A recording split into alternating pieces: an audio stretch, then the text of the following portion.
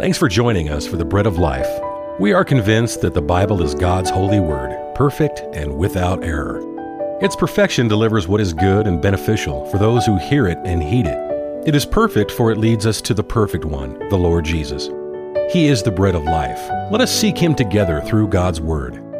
Now here's our teacher, Joel Van Hoogen. The doctrine of Illumination teaches that the Holy Spirit, who revealed God's Word, lives in the follower of Jesus Christ to make that Word known to our hearts and to set it deep down into our spirits.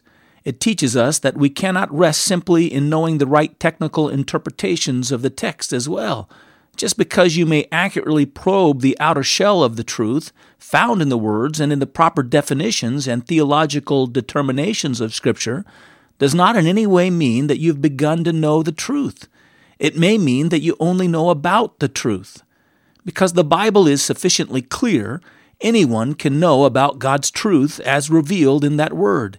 It doesn't take a radical scholarship. Its basic meaning is quite plain. But to know the truth, you'll have to have that author who wrote it living in your heart, dictating its meaning into your spirit. A.W. Tozer is the one who's pointed out this reality that the intellect can only grasp the outer shell of the truth, but that the Spirit of God has to open up the heart of the truth to us so that we can understand it. Let me read you his words. Here's what he says. The inward kernel of truth has the same configuration as the outward shell. The mind can grasp the shell, but only the Spirit of God can lay hold of the internal essence. Our great error has been that we have trusted to the shell and have believed that we were sound in faith because we were able to explain the external shape of truth as found in the letter of the Word. And from this mortal error, fundamentalism is slowly dying, shriveling up in their own intellectual stew, not fed by the pure fount of the flowing stream of the Spirit of God, making known to us the deep riches of God's Word, being satisfied in smugly knowing all about it, but not knowing Him in it.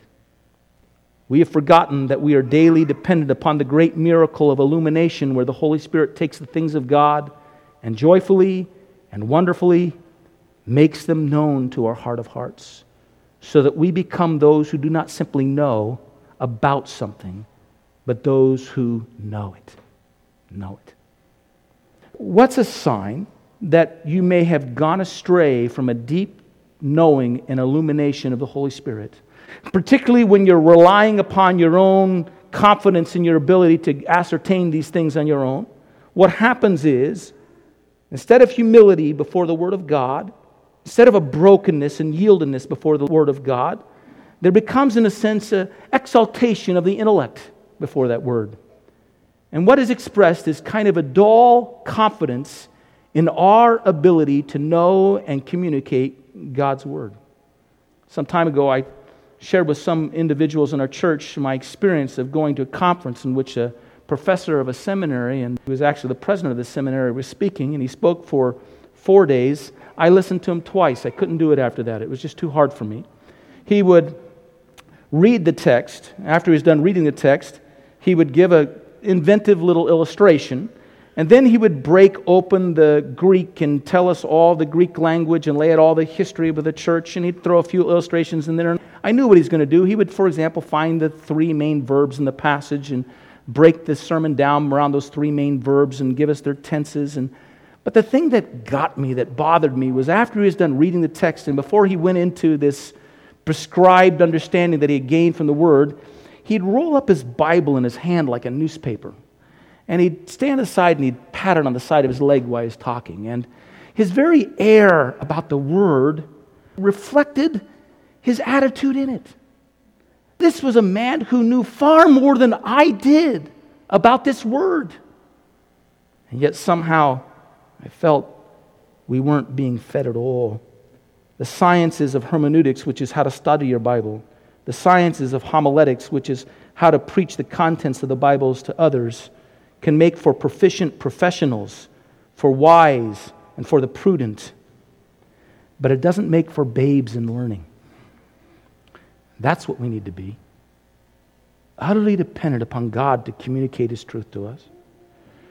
So there's a dull confidence in our ability to know, and so we're smugly satisfied, and we actually draw up positions where we argue with other people, and we can be ungracious with them because they don't see it and they don't have the intellect we have to see these truths. But there's another thing that I think takes place, and it's this.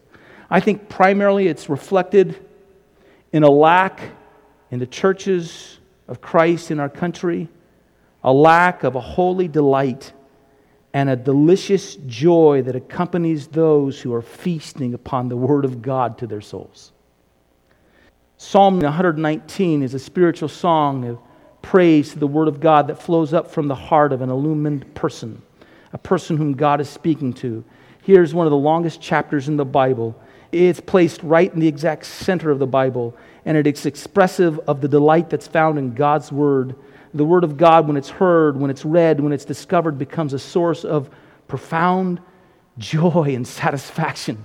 And where it is being heard within the body of Christ and received with that kind of illuminated expectancy of the Spirit illuminating the Word to our hearts, there's great rejoicing. And by the way, part of the problem when I heard that professor speak was not the professor, because he was still teaching things that were good and true and found God's Word, but I allowed his manner to grieve me to such an extent that I didn't look beyond it to the very Word that he was proclaiming. Because in that Word was God's Word, and the Spirit was still there, and he was still capable of ministering refreshing. The person who says, I've left my church because the pastor, I wasn't getting anything out of it, oftentimes is hung up on the pastor's style. Oftentimes hung up on something that they don't like about the pastor's delivery. But oftentimes, if you listen, in it, the truth of God's revealed Word is there. And the heart that is resting upon the illuminating power of the Holy Spirit is fed. It's fed. It's fed. Tozer writes the effect of a religious textualism, where there's an overconfidence in our ability to find and communicate God's truth through the sciences of hermeneutics and homiletics, that is, the science of Bible study and preaching. And he makes this sad observation of the life of the church from over 60 years ago as a result of this textualism, this creedalism, this solitary biblicism apart from a spark of the illuminating voice of the Spirit of God speaking to the heart of the individuals who study it and deliver it to others. And as you read this from 60 years ago, I think you'll see it has application today. Here's what he says. Those transporting glimpses of the celestial country are few and dim. The fragrance of Sharon's dewy rose is hardly discernible. Consequently, we are forced to look elsewhere for our delights, and we have found them in the dubious artistry of converted opera singers or the tinkling melodies of odd and curious musical arrangements. And we have tried to secure spiritual pleasures by working upon fleshly emotions and whipping up synthetic feelings by means that are wholly carnal. And the total effect has been evil. How has this happened? Because God speaking through His Word is not enough for us. Because God has been pushed off in our hearts as an abstraction. We don't live surrendered to the voice of the Spirit who speaks even now. This is, by the way, the error of the church at the end of the age. And so when God sends a correcting voice to the churches at the end of the age, you'll read it in the book of Revelation in chapters 2 and chapters 3, the correcting message of the Spirit of God, the message that God sends to the churches is this: he who has an ear, let him hear what the Spirit is saying to the churches. Understand, God is saying, I'm speaking right now. Listen to me. The individual understands and knows that God is speaking, that God can be heard.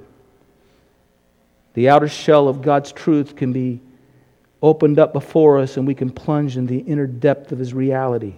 The illuminating work of the Holy Spirit to our hearts.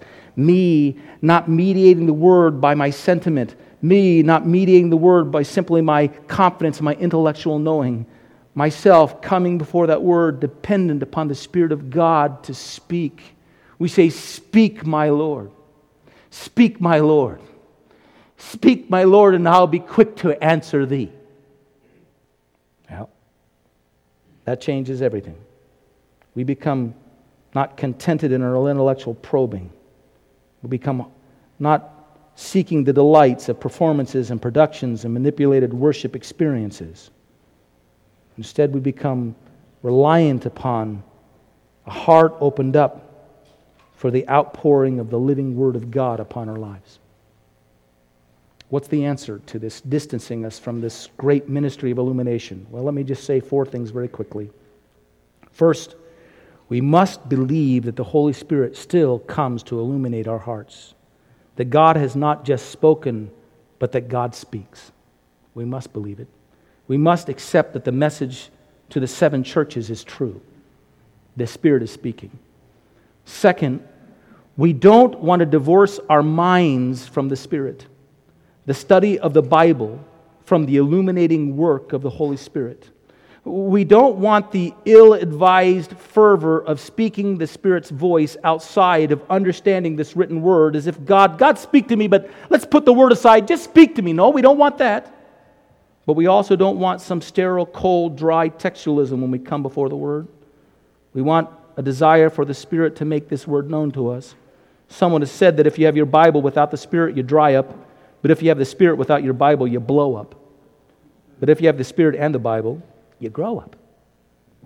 We want God's Word and we want God's Spirit to come upon us so that we can grow and be nourished. Third, on our part, there must be a commitment to purity of heart and mind and life as a key to receiving the illumination of the Holy Spirit. We understand that this is the work of the Holy Spirit, and it's not a mistake that His name is holy. If we are living and nurturing carnal attitudes and actions in our lives, and we think that we can come before this Word and God would speak to us, we're mistaken. There must even be, as we approach this Word, a confession of our sin and a desire for God to cleanse us and a reconfirmation of our commitment to walk before God in transparent holiness as He empowers us. And as we agree with God in this objective that He might bring us and conform us into the image of Christ, the fount opens up and the Holy Spirit communicates to us and purifies our life. The fourth thing is this. This illumination of the Holy Spirit is given to those who want it. It's given to those who hunger for it. Ultimately, what restricts us from hearing God's voice is when instead I simply want to titillate my intellect and feel good and smug about how I know things.